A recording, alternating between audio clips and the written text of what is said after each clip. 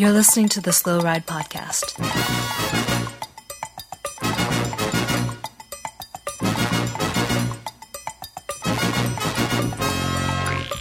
Bikes, advice, and rumors straight from the source.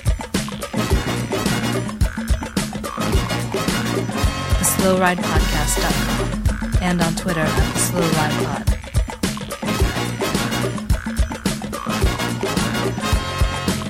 Enjoy the ride.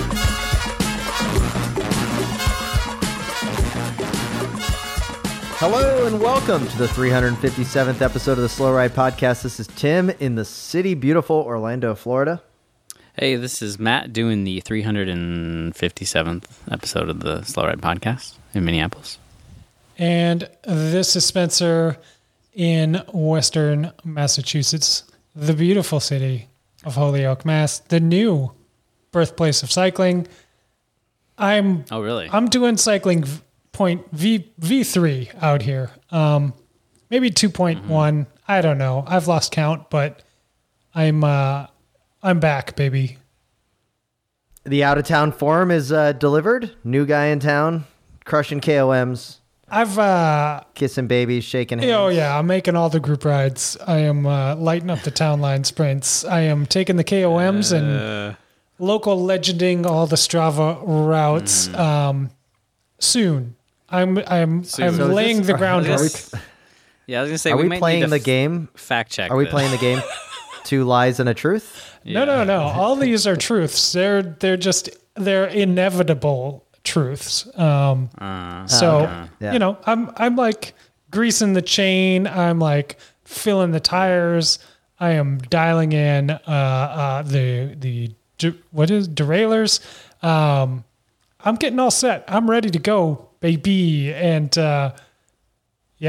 watch out.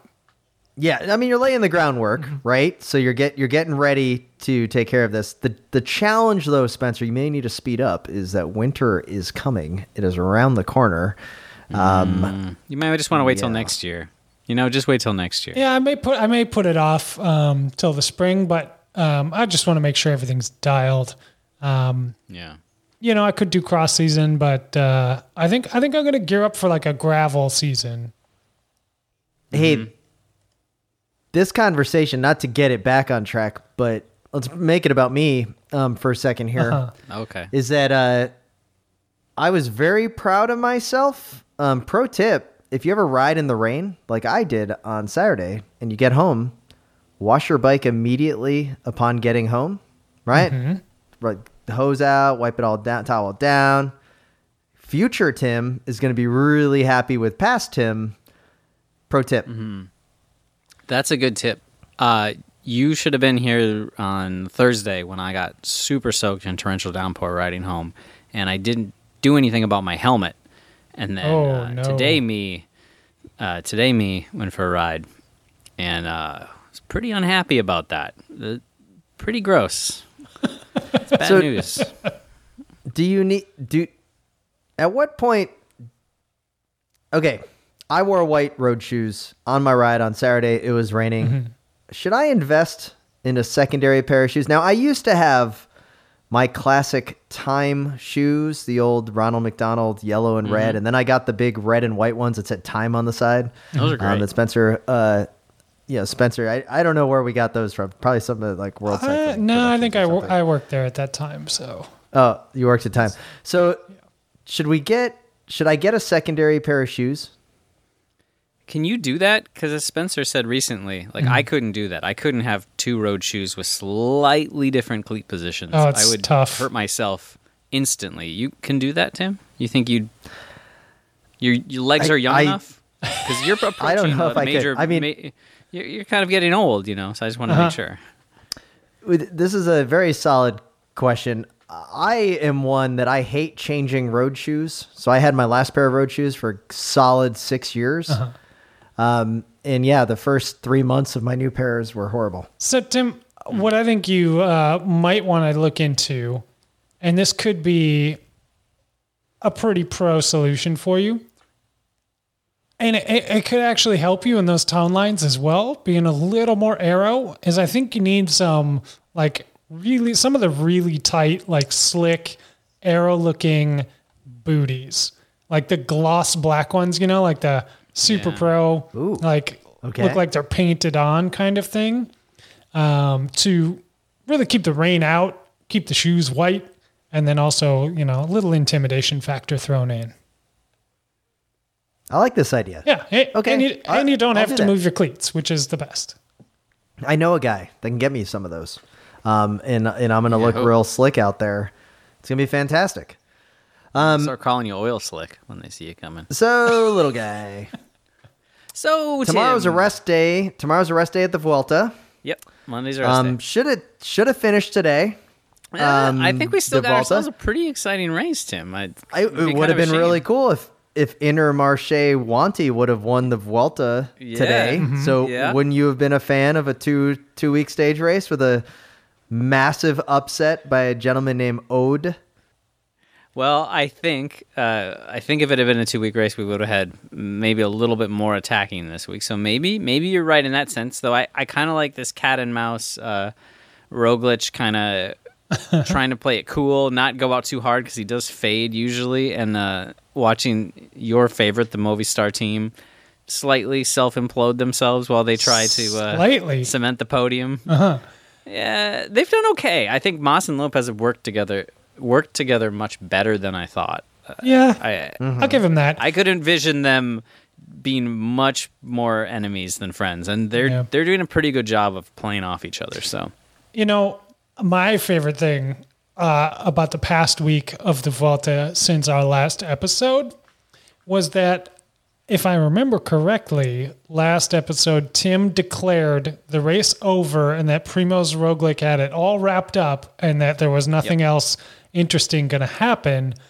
And to which he immediately that is right. Immediately lost the jersey, and now we have a super exciting race with a small team like Wanty in the lead with that red jersey, and a little known team Cofidis in second right now.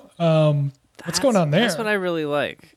I agree, Tim, that Roglic can probably take that jersey from Odd Christian and Martin anytime he wants. But Gillian Martin is not so bad a rider that you really want to give him too much time as these days tick by. And as he keeps holding around a minute, he's not giving up a lot of time. The podium is still possible, and in nothing else that's making Movistar nervous because they thought they had that podium on lockdown, and now it's trouble.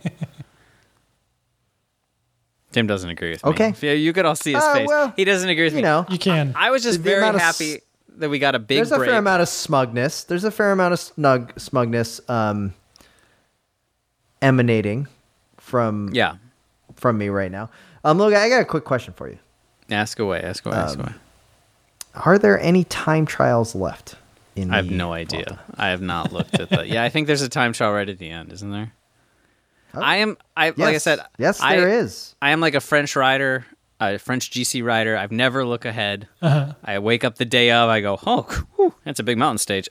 Guess I shouldn't have put it in that useless attack yesterday. Hate to tell you this, little guy. On the final day of the Volta, there's a 34-kilometer time trial. Yeah, that's shorter than a black dog. Come on. That's fairly kind of. It's got like a false flat at the end. I mean, it's not. Little guy. It's not something that Roglic, the ski jumper, isn't going to be able to, Yeah, traverse. I totally agree. I feel like I need to remind little guys sometimes that we have a wide international audience now, and when he makes references to Black Dog, a time trial that was 5K long in Minnesota 10 years ago, maybe was the last one that happened. 10 years ago, yeah. Look, we got to. You can't just pass that off and then not explain anything about it. Yeah. I mean, we got listeners all over the world, and I'm happy to have them. But I want to still throw out some nuggets for our original crew of long-suffering Minneapolis Twin Cities listeners. The original crew of 5 people. Yeah, to occasionally get some goofy local race reference. Tim, little guy, did you ever compete in a Black Dog event? I did do one Black Dog, yeah. Really? When early on when I believed I would become some sort of all-around GC threat, I went and tried one. Let's put you in Guillermo Martin's shoes here. You are the Cofidis rider. You are not expecting... Surprisingly accurate. Yeah. It's perfect. You are not expecting a time trial to pop up on the last day of this stage race. You wake up that morning, you say, oh, crap. Do I have aero extensions for my road bike? I'm not sure. Let me borrow them from Tim. Famously lost them. Tim has not forgiven you. We know about this. But what do you do? Like, how are you going to feel during this time? Take us through the process of your black dog. How did it go? How did you feel? What were the thoughts going through your mind? And most importantly, why haven't you done another time trial since? I think I did one other time. So I did the black dog once, and I think I was mostly thinking, wow, this is brutal, and especially on a stock bike, and I'll never beat these people with aero bikes. And the only other time trial I think I did, other than in stage races, where I just soft pedaled it because I was a stage hunting threat, which was a little known thing. People don't usually go to poach stages. It's not a thing that anyone thought of ever doing until very recently. People only rode for GC. Yeah. Take that, Peloton magazine. I did the TT at like the 2006 Cat 3 thing so that I could beat you in the Rider of the Year competition. Oh, that's right. I had to, I basically had to finish the thing and not lose to you by like, I could lose to you because you were a much better time trialist than me. But I as long as I stayed within a certain gap to you, I could beat you in the Rider of the Year competition. And I did it. I showed up. I was kind of annoyed about the whole thing, but you got to do things like that. That's what friends are for. I do recall doing the black dog with you, little guy, and I believe that I was starting 30 seconds in front of you, and I remember my entire time worried that you were going to catch me. No, there's no chance I would ever catch you at a TT. But then I got to the 180 turnaround, and I recall it's starting to come back to me, but I remember where is he? Yeah, did he get a flat? There's a good solid 30. 45 minute had gone by, and I'm like, man, I'm kind of moving here. Shoot, I'm on my Mozzie. There's nothing that could make me want to give up bike racing as much as a flat time trial. I mean, I feel so bad for the GC guys that can't time trial because of those sort of races. Like when we did the Duluth stage race, and I would go out and I'd be like, I'm going to give it a little gas. I'm going to give it a little gas and see how I can do. And I would just get passed by everybody, and then the next few days I would be in the mix, but in a flat time trial I am useless, and I feel for these guys. I'm totally useless. So you're feeling really bad for Martine now because I am. He's gonna shed at least 3 minutes, and he'll slip to bar minimum 6th place on GC. I feel like we could probably take the last couple minutes of this podcast, take the audio file, forward it to the embassy there in France, and get little guy dual citizenship, because I think he just passed the citizenship criteria for France. French cyclists, yeah. So it's painful. So yesterday, first off, shout outs to Rafa Micah today for what was it, a 500K breakaway? I don't know. He was in the breakaway pretty much all day. It was really impressive, yeah. I like Spencer, was flipping back and forth between Spa, F1 race, the best F1 race of the year, classic Belgian weather, and the bike race on NBC Sports or however I watch it. And every time I'd go back, Micah was still in either the break or on the front. And I was like, all right, well, maybe F1 started by now. Nope. Pretty cool to see Micah with the win. But was it cooler than Romain Bardet's win yesterday? Both are kind of blasts from the past. Both are guys we've given shout outs to at Richmond Road World. Stuck our head out the window oh my God, it's Rafa Micah. Yeah. Oh man, it's Pep Bardet. Which one on the Slow Ride podcast scale do we appreciate more? And I hate to say it, boys, but it's got to be Bardet, right? Yeah, I guess. Probably, yeah. Bardet's win was super cool, the way he played it so chill in that break, and he let everybody else attack on the last climb, and then when he put in the move, it was stone cold. Like, it was done. It was he pulled out the knife and he just stuck it in. He wasn't messing around at all. Yeah. Micah obviously like soloed forever, and that's also super brutal, and especially with Kreiswick like stuck at a minute 30 forever. Like, those guys are probably going to compare power files later and be like, yeah, so you did 300 watts for 80K and I did 300 watts for 80K. Cool. I guess I should have closed that gap earlier. But Bardet's was really a masterclass in tactics as well. So I really like that. Did you see the low light of Jay Vine of Alpecin Phoenix getting hit by the team car? Yeah. But man, he came back and got third on the stage? He still got third. That guy is having an amazing. I mean, obviously Zwift Academy. He's like the Zwift guy. So are we what? Were we surprised that he got hit by a car? He probably thought he could ride right through it. Yeah.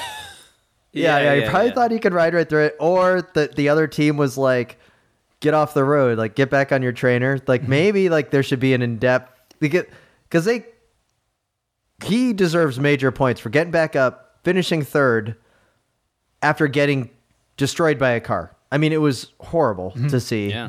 But reminiscent of Johnny Hoogerland's blast from the past getting toasted on the car. So yeah, it's really cool to see the UCI putting safety of riders first. So Romain Bardet looks pretty good out there. Thomas Pidcock with a solid fourth place, so not being weighed down by the gold medal. No, it's weird that when you win a gold medal, you have to carry it around for the rest of your tenure. I feel like that hampered Carapaz a little bit. He ended up abandoning, I think, because it was a little too heavy. But I'm trying to so since the last. I mean, really, it's Roglic has won a stage, and then you had some guy from a flooring team win, Florian Seneschal, and then I think Magnus Cort took a win for EF, which was pretty cool. Which is second win. Cort's been really crushing it. I mean, overall, it's looking pretty good. I'll give it up to you, little guy. It's like it's not too bad out there right now. So I don't think there's a bad. It's not bad to go in. I know you like 2 weeks, but third week you go in with two guys you didn't expect in the top two places, and then you got all the favorites sitting right behind it. It means people have to attack. Even Roglic has to attack. Right. So right now, I do think that what we should do though is we should give the shout out to Giant DSM. Their tour has been saved. The Vuelta has been saved by what has been putting in with Michael Storer and then Romain Bardet. So 3 stage wins. I forgot that team still existed, to be perfectly honest. Things are looking up for Team DSM right now. Congrats to them. Even got third on today's stage with Chris Hamilton. So overall, the Vuelta's looking pretty good. But little guy, how stoked are you that Intermarché Wanty is in the red jersey? I am very into it. I mean, who would have seen them getting it with one rider, yet 2 riders in this race? Yeah. And your boy Mentis, he's 7 minutes down, but he's in 14th on GC, and he's been doing the work. I think at least nothing else, we know he's getting another contract out of this. So they're punching above their weight for being being the little team that couldn't so far this year, basically. You guys also called it with Valverde's sudden departure from the Vuelta.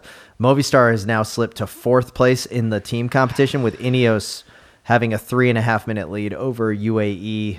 It hurts, and man. 7 minutes over Bahrain Victorious. So kind of bummed that Movistar will be missing out on yet another title.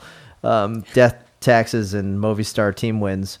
But we still have, Romain Bardet's got pretty tied up in the KOM. Fabio Jakobsen looking good in the green jersey. And Christian Odd Eiking. Is it Eiking? Odd? Whatever. It's an odd name. Is in first place. Fantastic to see. Come on. Yeah, it was all right. That was good. All right. Well, yeah. So overall, the Vuelta is going to be fantastic. Can't wait for some more rest day drama. Do you guys have anything else to add on to Vuelta conversation?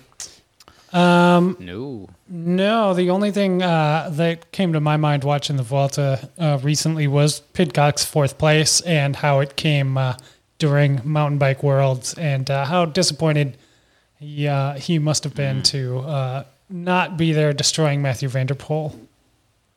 Well, kind of, yeah, I guess. Wouldn't have been. Yeah.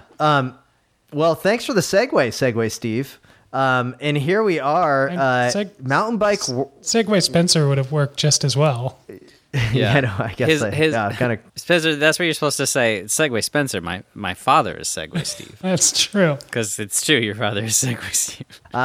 Nino Schurter takes the win by 2 seconds over compatriot Matthias Flukinger, and Victor Kerensky of France takes the third place on the men's side of things. But shout out to Tom Pidcock's favorite Romanian racer, Vlad Dascălu, who got fourth. You may recall, if it wasn't for Vlad's hard work, Tom Pidcock would not have been in the Olympics for the gold medal. Question, Tom, have you given a gift to Vlad for the hard work that he put in to get you that 8th row start spot at the Olympics? I bet he has. I bet he at least sent a card. Yeah, you He's said a professional. you just get on the old internet, you hit up the edible arrangements, you send him a nice little fruit basket. It's, Yeah, just like that. It's all done. I was unable to watch the Mountain Bike Worlds mostly because I couldn't find it. Red Bull absolutely crushes all mountain bike television. Love it. And then I was like, let me go through my bevy of suggestions of what we should be and how to watch it. And yeah, you know what? It was kind of a pain. It's, I recall this. I didn't recall this until the day of, but the instant I started having trouble finding the feed, I was thrown back to last year when I had the same issue where Red Bull, doesn't get the World Championship rights that they normally do, and was left scrambling. So I don't know why the UCI insists on doing things different. Like, you build all these World Cups up to a crescendo and you don't let anybody watch it, or you make it more difficult. Well, Ryan Chrisman, listener of the pod, also has this. He sent us an email with bone to pick in the subject line, so you know it's going to be good. Well, guys, I've got a bone to pick. For years now, UCI mountain biking has stood tall as the only form of cycling with reliable, high-quality coverage, and for that reason has become appointment viewing. All facts. To watch road cycling, you have to manage 6 subscriptions, have a VPN, or find a shady live stream from someone in Albania. Shout out to Albania, by the way. I have better luck with cyclocross sometimes. When I get lucky and my YouTube TV gremlins find something on the Olympic channel, and good luck watching any of those USA cycling streams. Just because I can access that doesn't mean I want to. But alas, Red Bull TV has been a safe haven, letting me listen to Bart and Rob break down all of the action and beautiful camera shots for free. So this morning, I hop on thinking I'll enjoy the replay of Christopher Blevins claiming his rainbow stripes, and to my surprise, I see there's a geo-restriction on the World Championships. What could this be? Enter Flow Sports. I should have known. It was only a matter of time until they effed up the wholesome goodness of Red Bull TV. Now hear me out. I don't mind paying for good coverage of the races I care about. I even bought a GCN race pass for a couple of months to watch the Giro. What I do mind is only being given the option to pay $150 for a yearly subscription fee when you only have the rights to a couple of races I care to watch over the year. If anyone can solve the cycling media broadcast problem, I know it is the brilliant minds of the Slow Ride Pod. What's the solution, boys? Well, yeah, absolutely correct. $150 for a Flow Sports subscription for where they don't let you buy it by the month. Like, at least give me the ability to go, like, you know what, $20 for the month, and then maybe I'll do it. But $150 for the year? I mean, you know, I got a kid to put through college in 18 years. It's just, it's too much. I'll say it right now. $15. That's a lot of money for, when I counted, I think was like 6 races I would have watched all year on Flow. It's just the $1 to donuts isn't worth it. No, it's worse than crits. It is. So I think this is a good point. What's the solution? Well, clearly the solution is that the UCI bids the entire contract for both the World Cup races with the World Championships. That would solve it. They should not, Definitely. like that's the solution here. But, that's too easy as a solution. So, it's not going to happen. Right. And far be it from me to tell any streaming service how to set up their business model. But glowing reviews for Red Bull all around, Red Bull TV, for producing the content for free. I understand not everybody has Red Bull's marketing budget or production crews and all that. But I wish some of these services would kind of allow you to a la carte these races, because let's face it, we're all bike racing fans. Even the three of us on this podcast, bike racing fans, are going to want to watch different races. It's a very nuanced sport, and I'm not sure that any streaming service has really figured that out. Like, they buy a few packages from ASO or UCI or whoever, and they're just like, hey, $150 for a year and you get bike racing. And everybody's like, no, but I want this bike racing and that bike racing, but not this bike racing and not those races, but I will watch this one. And there is no magic formula, right? Like the only solution is a la carte option, because I would, tune into a few Vuelta stages. I'd even pay like $5 or something bucks for a stage if I knew it was going to be a good one, instead of buying a whole Vuelta package, because I know I'm not going to watch all 21 stages anyway, Kind of like if you could just throw them in your cart. At the beginning of the season, I'd get the UCI calendar. Yeah. And I could drag around a little bit, but I don't know. Well, the real solution here is that Flow Sports will probably just get sold to outside magazine/media conglomerate, and then it will just be behind a paywall for $49.99 a year, and then you're like, oh, suddenly maybe the value's there. Who knows if that's my prediction. Put that one down. It'll come with your Velo News subscription. Yeah, 150 is a little bit too much, and I wish that it was easier for me to watch, and I wish I had, was a little bit more disposable income to go pay for it. Probably the real solution, I guess, would be a VPN if you want to just VPN it to just grab it over on the Eurosport coverage or whatever. But I'd be interested. Maybe one of our UK listeners can tell us. But I'm pretty certain that Red Bull TV, that the coverage of UCI mountain bike racing, I'm curious if that's on Red Bull TV over in Europe, or if it's on Eurosport, and then Eurosport has like the whole package. That would actually be something I'm interested in learning about, because then it wouldn't be split. Whereas, here in the US it is split. But here we are. Shout out to Evie Richards for taking the win on the women's side over Annie Terpstra and Sina Fry of Switzerland, with Yolanda Neff just missing out on a podium spot in fourth place. Overall, I did not watch the racing. Were you able to catch any highlights or anything? No, I missed that race. The one big highlight I did see before the women's race actually started. Did you guys see Yolanda Neff's Instagram feed? No, but I bet it was good. What happened? She ate it so hard in the rock garden, like during practice or warm-ups or something, like over the bars, land straight on your sternum on the rocks. Ugh. Going downhill. She wrecked herself. Apparently she's fine, but she posted the video and was like, whoops. And it was a sight to see. And I was like, oh man, if that rock garden's taking out Yolanda, that is a legit rock garden. What I did see, and Yolanda has a couple of pictures on Instagram, but I did see it on Twitter. It was kind of a buzz. Was the very tasteful gold medalist paint job that she has on her Trek bike. Eat your heart out, Egon Bernal. This is how you do a bike. This is probably the best paint job I've seen of a gold medalist from the Olympics. So it's basically gold kind of on the front, into a white main body, which is always a risky mountain bike color. White kind of gets a little dirty. I mean, but if you're a professional and it's always cleaned, it looks really good. Shout out.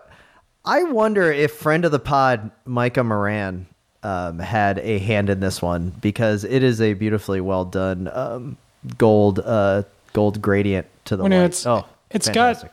got some hints to Tokyo in it as well, with the some Japanese flourish and flora and stuff like that. So not just a straight fade gold to white. It's like really detailed, really cool. Almost makes up for that top tube.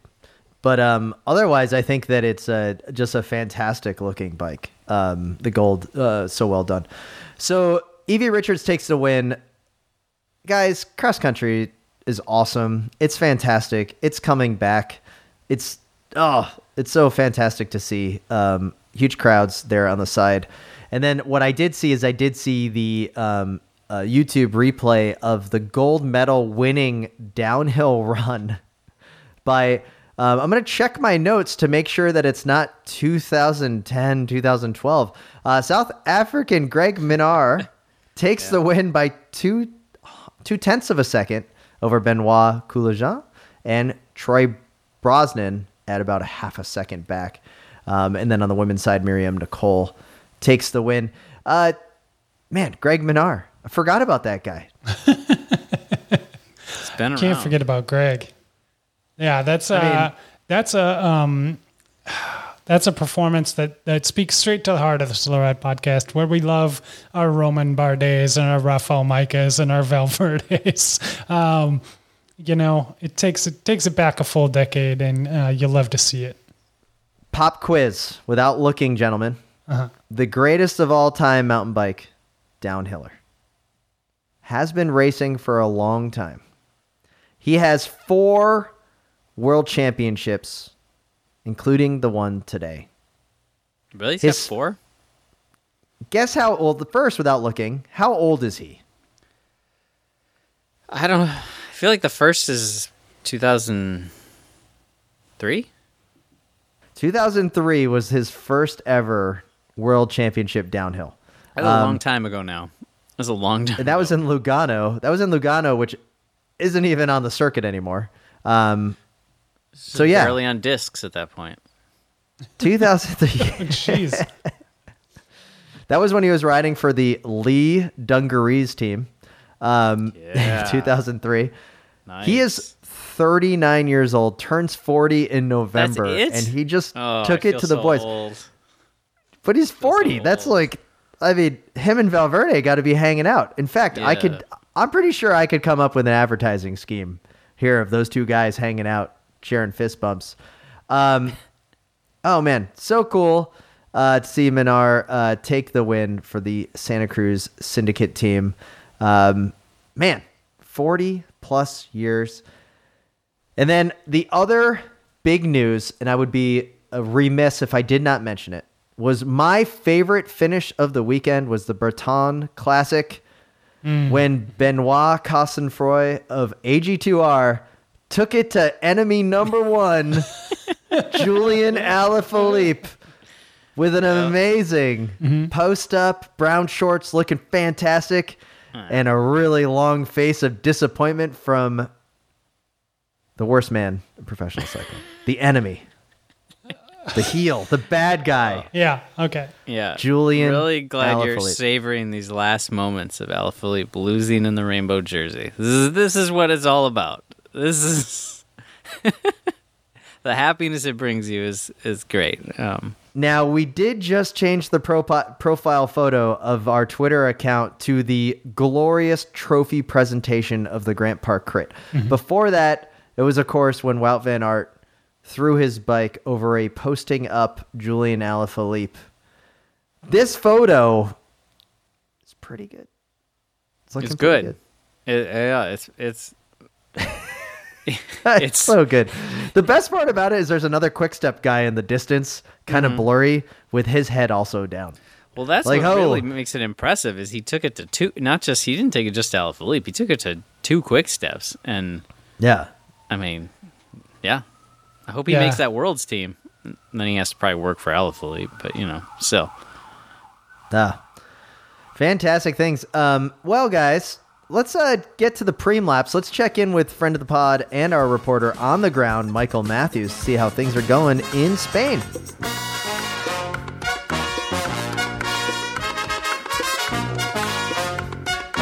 Hello, this is Bjorn Solander, coming from you live at Bella du Nord in Afton, Minnesota, and I've listened to the Slow Rap podcast one time. All right, guys, here we are in the preem lap. Major shout-outs to all the members and supporters of the Wide Angle Podium Network. Head over to wideanglepodium.com and check how you can become a member by clicking donate or membership so that you can become a reoccurring supporter. Or if you've ever wanted to buy us a beer, maybe a glass of milk, you can also do a one-time donation to the Slow Ride podcast. Whatever beverage you want to imagine you're buying us, it's and great. Anything you can throw toward us really helps out.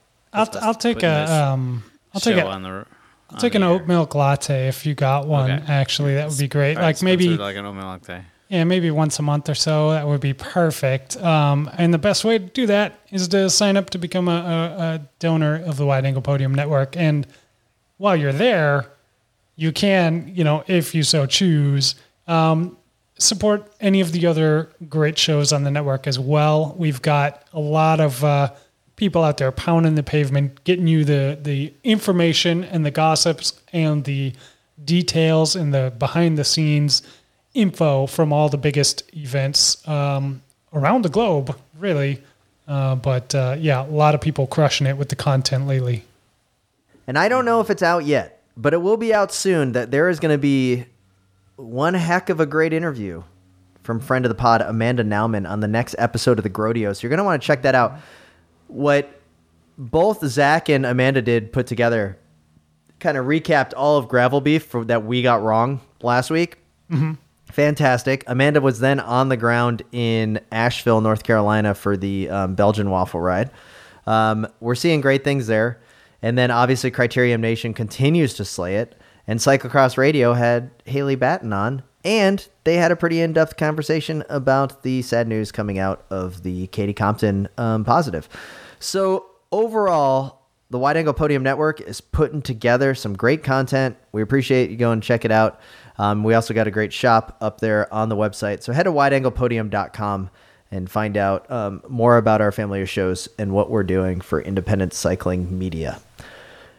We'd also like to thank Buckler Skincare for their continued support. Head over to Buckler Skincare, get your very own chamois cream. We've got a couple of tweets coming in with people dipping their fingers into the chamois cream, into the Miracle Wap. Loving it. Just keep tagging us. We love to see the Miracle Wap being used. Not used, sorry. We love seeing the unopened jar of the Miracle Wap. It's great. It's hands down the best chamois cream I have ever used. Mm-hmm. Just go to bucklerskincare.com. Handmade in lovely Tallahassee, Florida. Fantastic. And with that, let's get back to the show. Continue the show. What up? This is Storm Squinch, and you're listening to the Slow Ride Podcast.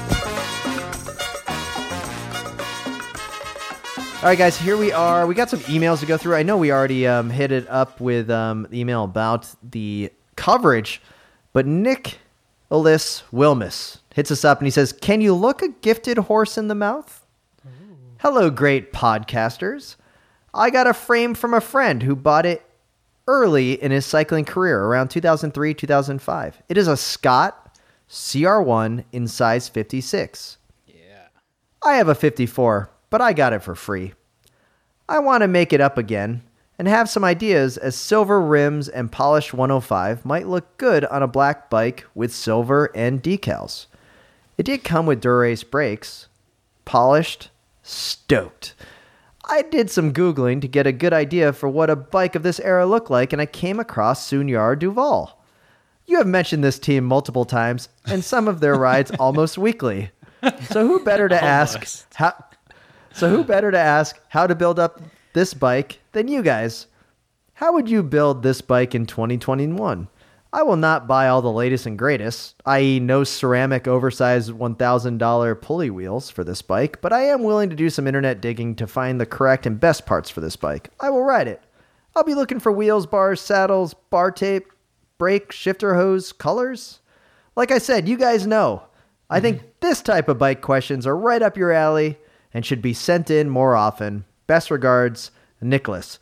So, gentlemen, how should a 2003 Scott CR1 be built up?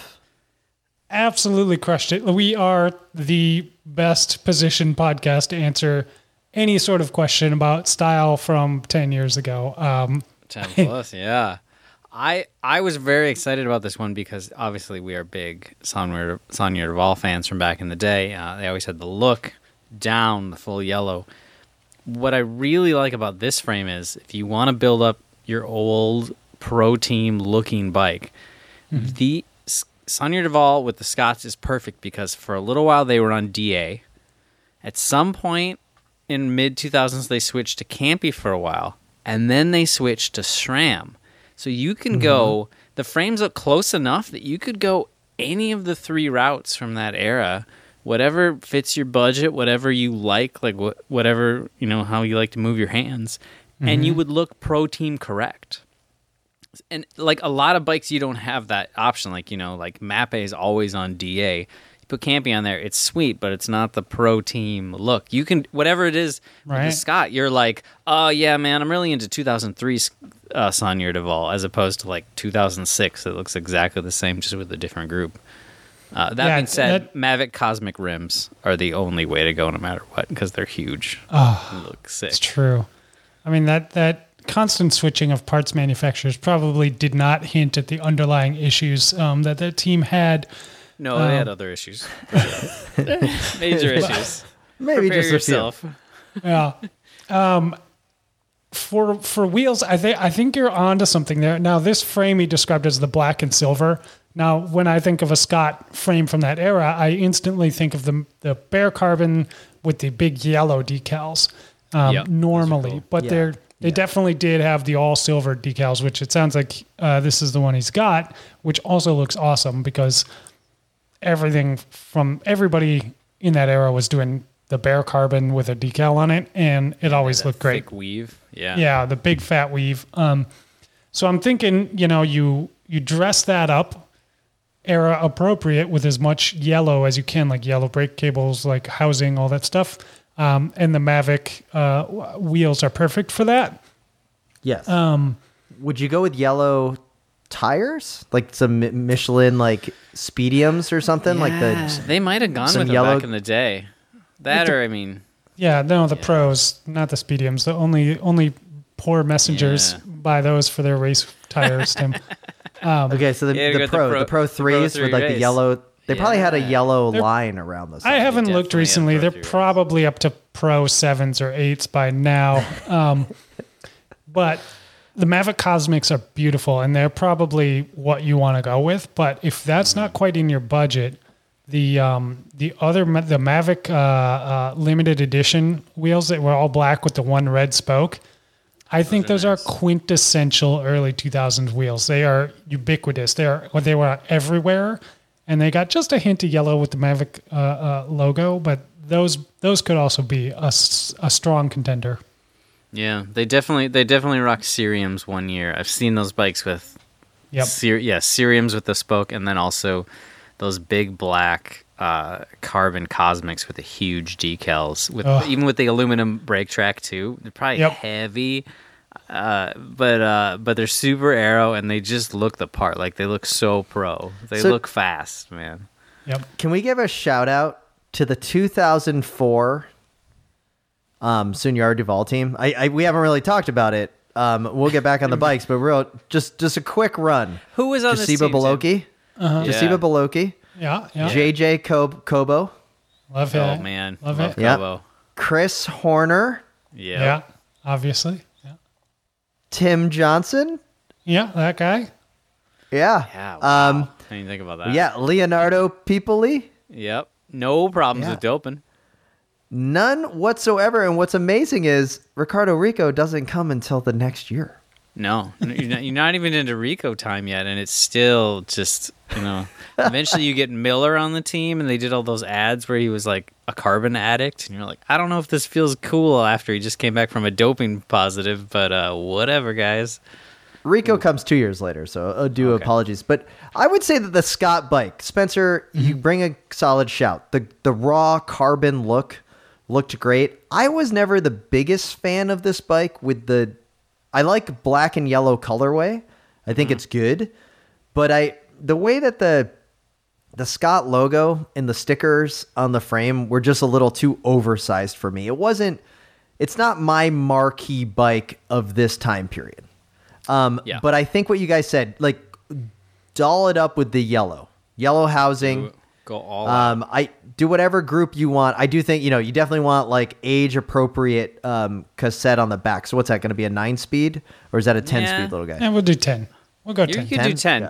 Yeah. Like 2003, you're starting to get the 10. So you can get the 10-speed DA, 10-speed Campy. You can get the it's super early cheap SRAM these stuff. days. Yeah, that's the nice thing is you could get this bike super cheap, dolled up with all the best 10-speed. It's going to be pretty light. It's going to be a pretty good bike. Like, it's not going to be a great bike. It's So, going to probably little tip guy- the scales below the UCI minimum. The little guy and Spencer, I'm going to ask you guys here periodically or in just a moment, what your favorite bike from this time period, when we first came in, like what was the bike you wanted, right? Now, originally I was thinking, I love the Team Telecom with the Ulrich and the Giant Yeah. Ace TCR. Oh, you like But the when Giant. it comes, well, that's what I was originally thinking. But when it comes down to it, as a fan of Ulrich, the one that really got me over is the 2003 Team Bianchi EV3, Okay. which was full campy 10-speed. Yeah. Yep. And it had the Mavic wheels, but that was definitely the bike that I wanted because the Celeste just screamed off it. And I think what I will say this, 2003 Ulrich made me want to get a time trial bike because of how awesome he looked in that TT. I mean, Yeah. granted he crashed and sparks flew, but that like all jet black bike. Now you remember I had the Super Pista concept in 2003, 2004, which was the all black with, I mean, I almost looked like Ulrich. A lot of people Basically, kind of got yeah. us confused. Yeah, people But basically love that. That Bianchi bike was the one that I wanted. I wanted it really bad. And I remember one-on-one local bike shop in Minneapolis that all the messengers went to was a Bianchi dealer. Yeah. And I remember going in there as a courier, seeing that bike on the wall Road bike, and going like, I'm going to get that bike someday. But then again, I was a bike messenger. Didn't have that kind of money to buy. Well, you know that TT bike isn't actually a Bianchi too, though. It's a Walzer. Is it? Ooh. Yeah. Look at Walzers. That's some like weird early 2000 nerdy TCT stuff, like super narrow bottom brackets and like weird tech. Anyway, whatever. Can't get into it. I mean, think it's too crazy, but I think to answer Tim's question, easily, hands down, without question, for me, the protein bike that I look up to the most from that era was the Quick Step Time. Oh, Right before they switched to Specialized, they rode the perfect bike. And it was beautiful, and everything was right in the world. And Tom Boonen would win Flanders and all this stuff on a wonderful, beautiful, magnificent steed. And then Specialized came along. 140 ruined everything. millimeter stem or something. Oh. Maybe This is 150 the- millimeter stem. This is Oh, the just- Tom Boonen quick time bike. Yeah. Yeah, No, and that's and really good. And this is where I really can relate with our listener who emailed us, because in my basement, I have my new bike. I have my DI2 disc brake road bike, but I also have my time with D810 still there collecting dust in the corner, and I can't get rid of it because it's the perfect bike. Perfect only- bike. You don't ride it. It's but a good looking bike. Friend of the pod, the courteous fellow, I believe, bought one of these bikes while you were later an employee at Time.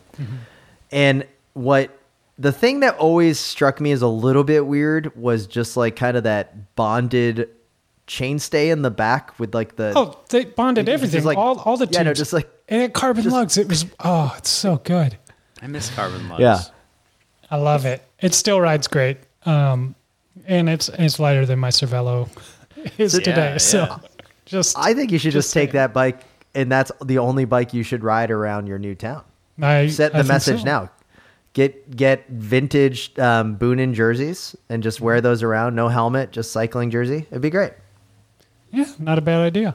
I'm curious about Little Guy's favorite bike from that era, because I know his favorite bike is probably from a prior era. Yeah, for the most part, generally.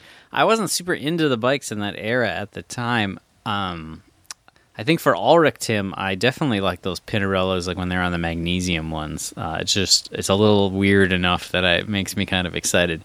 But I gotta go, and I think I've said this before, I've gotta go with the Cannondale 613 full Campy 10, especially the raw one where you can with the raw aluminum lugs into the carbon tubes kind of bonded in. I do a search for one of those periodically, and they are I probably missed the boat on the low end of that market, I think. Yeah. I'm a little bummed about that because I really like those. I wouldn't want a painted one very much, and that limits my options. I would want a total raw one so you could see. Are we shocked that none of us picked those BMC bikes, like of the Landis era, with like the weird Lego kind of junction tap tube thing? The problem is those all broke, and like all those Bianchis from the Ulrich era broke. Like, because we know people that had those early carbon Bianchis, and they were breaking like nonstop.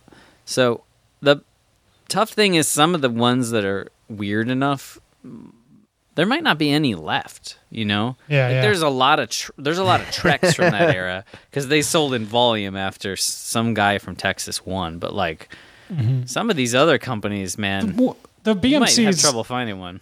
Yeah, the BMCs are all broken. Don't buy one of those if you see it come up at your local bike jumble. It's for hanging on the wall. Those Phonak ones, though, oh my God, they're gorgeous. Yeah, there were boxes of them at the distributor I worked at before we switched over to Ridley's, which I will say ties into our email here because Ridley is owned by Yoakum Arts, and I don't know if you've heard this tall tale legend that I will confirm is true because I've talked to the man.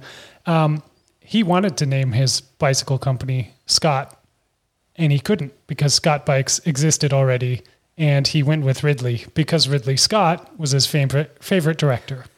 No way. And tell me that's true. It's absolutely true. Because I kind of want to go buy a Ridley he's now. An Alien Man. I think he's probably a. That I can't confirm. I think he's an Alien Man, but I'm not sure. Are you an Alien Man or a Thelma and Louise man? You can be both, though. They're both great movies. Yeah. But yeah, that is the history and where the name Ridley came from on Ridley Bikes because, Yoakum's name is not Ridley. So I want to believe that. I don't know if that's true, Tim. I'm telling you, I heard it from the man's mouth. Yeah, I know you're saying it, but I mean, I can see the look on Tim's face that he's not sure if he wants to believe you either. But He's Googling. He's clearly Googling right now, trying to confirm this. I'm trying to confirm that, but I'm also just trying to say, like, you guys are going to mention those movies as Ridley Scott. Like, Alien, I kind of get, right? Kind of, but not even putting Blade Runner in the mention. Like, I was trying to go with the two sides of Ridley Scott. You've got the Ridley Scott sci-fi action movie, but then he can also branch out and do a great friendship piece and a piece that isn't so dude-centric like Thelma and Louise. I'm trying to show the range of Ridley Scott. Yeah, Alien, historically dude-centric. It's not dude-centric, but it's more like masculine, I guess. But you're right. Yeah. Sigourney Weaver, not a dude.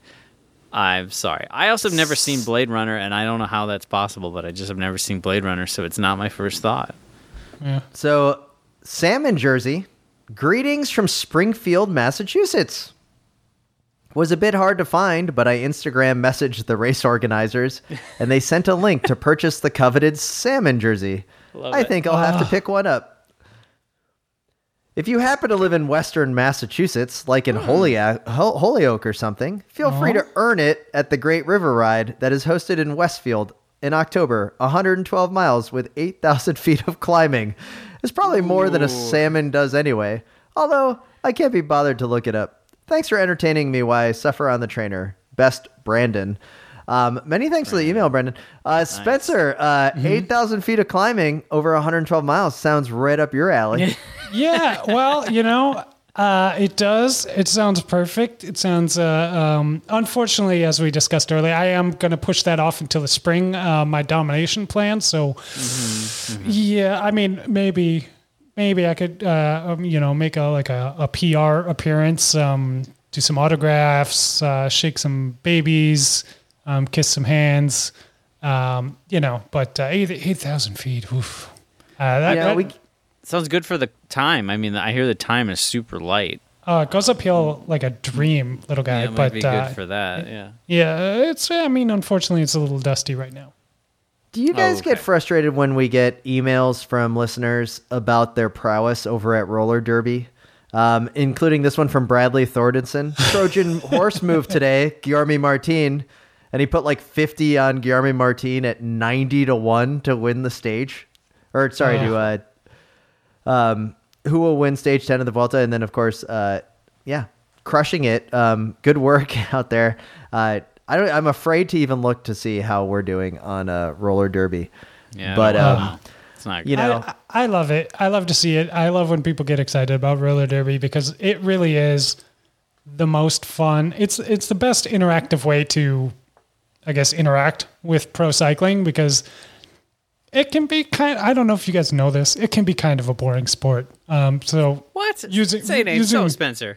Yeah, roller derby does a great job of making it really fun and entertaining to pay attention to weird things in the race.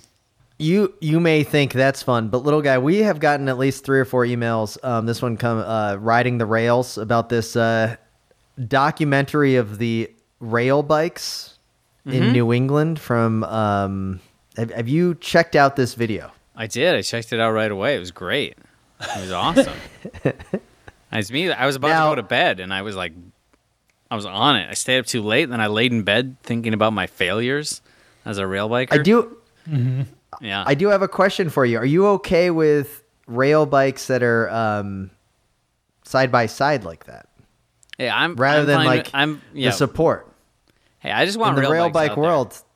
In rail bike world, is that like looked down upon? Like a side by side? I don't think I'm really in the rail bike world. Hey, I just want people out there. I'm glad they're doing it. It's great. Home fabricating your own side by side rail bike, so you and your partner and your dog can go, and your stuff can go on a little cruise out way deep into the woods. It's great. I love these crazy people. Sounds like a little guy special. Is what it does. But many thanks for all of the listeners that sent that one in to us. And guys, I think at this point, do you have anything else that you want to go over, or are we ready to wrap the show for yet another week? I know that little guy, you have probably about like a minute or so to tell us about your better half's brand new bike and why it's awesome. Oh, okay. I'll try to spit it out quick. She's trying to one up me on the mountain bike game, on the vintage mountain bike game. She got a sweet old Cannondale Super V, the rigid rear run, but with the head shock. And this bike, somebody went to town on it in the late 90s. XTR cranks, XTR derailleurs, XT shifters, parallel push, XTR brakes, white industry hubs, laced to Mavic rims with some anodized aftermarket skewers, and a very early air suspension seat post, White Brothers suspension seat post. How much? Had to be $1,000. $150, man. When she told me that price, she said, "How about this one? What do you think?" And I was like, $150? And then she said, "White industry hubs," and I said, "Buy it." It would have been funny if you were like, "No, don't buy it," and then you proceeded to outbid her. right? Like all of a sudden, then it shows up. Like, well, it oh, wasn't it's a bidding different bike. situation. I was trouble. No, Are it's you- super sweet. I'm super excited that she got it. Oh, so now the Little whole family guy- can go mountain biking more. So I feel like your better half is a trustworthy person, but is there a chance she erased a 0 off the end of the price tag? no, this was just at a used bike sale here in Minneapolis, and that was the price. And yeah, I got the call that whether she should do it, and got to do it. It's a good price. So, little guy, you've got a new bike that's going to go in your garage. You didn't buy it. It looks fantastic. It's got a head shock on it. Question, do you know how to work on a head shock? And is there a boost head shock? I don't know anything about. I got to admit, joke. I got to admit, I know nothing about how they work. But I do have a copy of Zinn and the Art of Mountain Bike Maintenance from many years ago, and I do believe it has a head shock section. Little guy, I think this is the most current thing you've ever said about mountain bike maintenance or otherwise on this podcast. Is that you're right in line with everyone else not knowing how to work on a head shock at all. Yeah, it's a bit of a mystery going on in there, but you can turn the dial 2 ways, and one way it works and one way it doesn't feel very good. So you turn it the way it works and hope for the best until it breaks, right? Yeah. That's actually how I work on my derailers too. It's weird. Yeah, right, totally. Well, it sounds like a pretty sweet whip that is joining the collection there. I currently am not in new bike mode, but I did have a situation that I almost added a bike. At my house. Across the street from my house is a running track outside of a junior high school. And every now and then, there's some various trash and other like things that junior high kids don't want their parents to see. So they just like throw it over the running track, the retaining wall. But I did for the last week and a half, there was a Haro a Haro BMX bike with 4 pegs and a gyro handle, like head yeah. head What thing model? that you could spin it. That decal was off. Okay. It's been there for a week and a half. Yeah, it's yours. It's I yours. wheeled it across to my house. and put it in the back Nice. to take a look at it. One flat tire. Had a kickstand on it. I was a little concerned though because I didn't want little Heimar to see it because then he would think that he has a new bike. Yeah, because it's yours. Then I texted some friends here and I was like, "Hey, what should I do?" And they're like, "I can't believe you took that bike. You stole a bike." No. And I'm Week? like, It's yours. "Did I?" Like that thing was there for a week. Yeah. So I looked at it. I kicked the tires a little bit more. It needed a fair amount of work. So I put it back on the sidewalk. Gone within 3 hours after I put it back. Yeah. Yeah. Because it's a free Obviously. bike. It's a free bike. Yeah. Yeah. But know it who was took sitting there for It was me. I came down and stole it.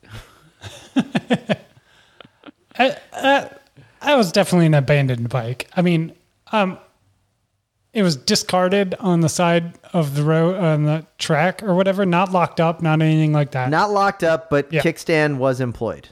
And it had a flat tire. Now, I'm okay with like I don't feel bad that I almost took it into my possession to use because I agree that it's abandoned. I just think we need to I brought it up to reiterate the rule on like at some point if a bike isn't being used, it could get like a happy life in one of our collections or something. Little guy, how long did it take for you to finally go steal that bike that was locked up DC? outside of like Lake of the Isles or whatever? Maybe DC. I looked at it for a couple months. Yeah, before I got in on the that. winter too, right? Yep. When I found it, it had. I mean, when I noticed it for the first time, it was flat tires, broken spokes, nothing moved. I waited 3 months. I put a couple notes on it. I feel like I gave a fair warning if somebody actually wanted this bike, but I don't think anybody wanted it. And then you came over and just broke a lock. No, it wasn't even really locked. They'd only locked the rear wheel. I just took the wheel off. And the wheel had broken spokes anyway. It was garbage. The wheel was garbage. So it wasn't. Right. It was not even hard to take. So no, I don't feel bad about that. I feel like I gave more than enough warning. I'm pretty sure it would still be there. It would have ended up in the trash. So and I've gotten a lot of life out of it. So another big news here in Orlando is, well, first off, somehow I've weaseled my way into being the president of the Orlando Bike Coalition. So I don't know how I'm going to You're really watch out, burying Mayor. the lead on this episode. Yeah. Kind of like, basically, the long-term president of the Orlando Bike Coalition really didn't want to be the president of the Orlando Bike Coalition anymore. And I was, the last one left in the room. So excited about that. We're going to do some great things. But the big news here in Orlando is that the e-bike rentals have come back. So we've gone on this pendulum of where everything was going to the scooters, the rental scooters that you see zipping around on sidewalks, and they got rid of the e-bikes that were already here. Now the e-bikes are back, and those things really move, and they're always now like rented out. Like it's probably the highest, rented. More people seek those out than the scooters, which is really cool to see because they go faster and they're easier to maneuver and they're definitely safer. So I'm very close to buying an e-bike. Yeah, I'm very close to getting an e-bike if I can find one. Well, I hear there's So it's e-bike rentals like all around town. Like I'm Yeah. pretty sure you can find one. Well, You're the if president they're of the Bike abandoned- Coalition. Like if the- they don't have an app well, or if- something. I mean, Well, little guy, they're it sounds abandoned for a it little sounds while. like Tim is waiting for one to show up on the running track. Yeah, is this all about you trying to steal a bike from the local bike coalition? I'm confused. It's starting to get to that point. I'm trying to figure out. I do have So I got to say, if anyone ever parks one of those scooters in front of my house, like on the where it block, I hate those things when they're not parked conveniently. I wouldn't mind taking one as a trophy and putting it in the garage and just like, hey, I've got that because I've got some bollards from the old bike lane battle over at my old house. Probably led to the stroke.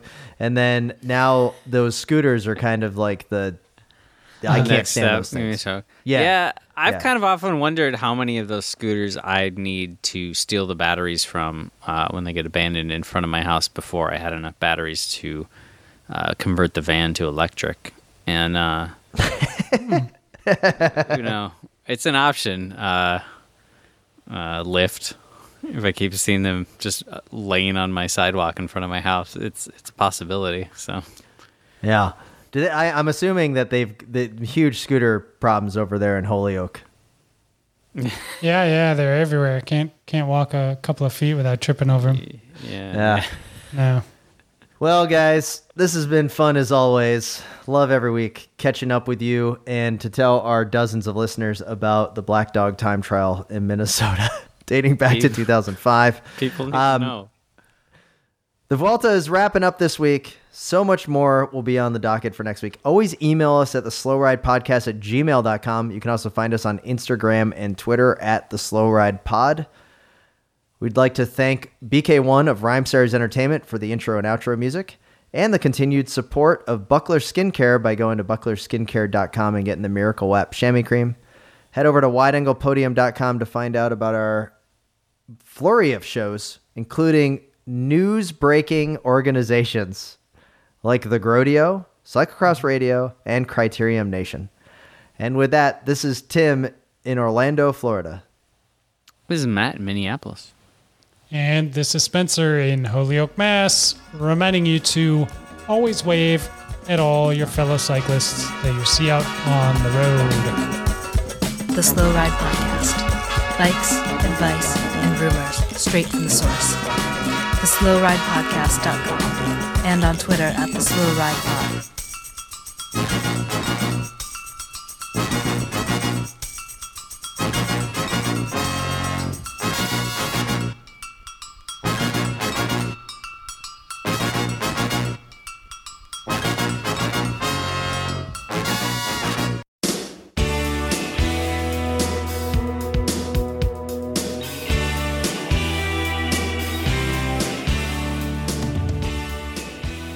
Do Dear cycling friends, we accept the fact that we have created the premier gravel and road racing podcast, and we don't think you're crazy to ask us who we think we are. You see us as you want to see us, in the simplest terms, in the most convenient definitions. But what we found out is that each one of us is a hobby blogger, a gravel pro, and a curious newbie. And you can find us on the Wide Angle Podium Network. Does that answer your question? Sincerely yours, the Grodio Podcast.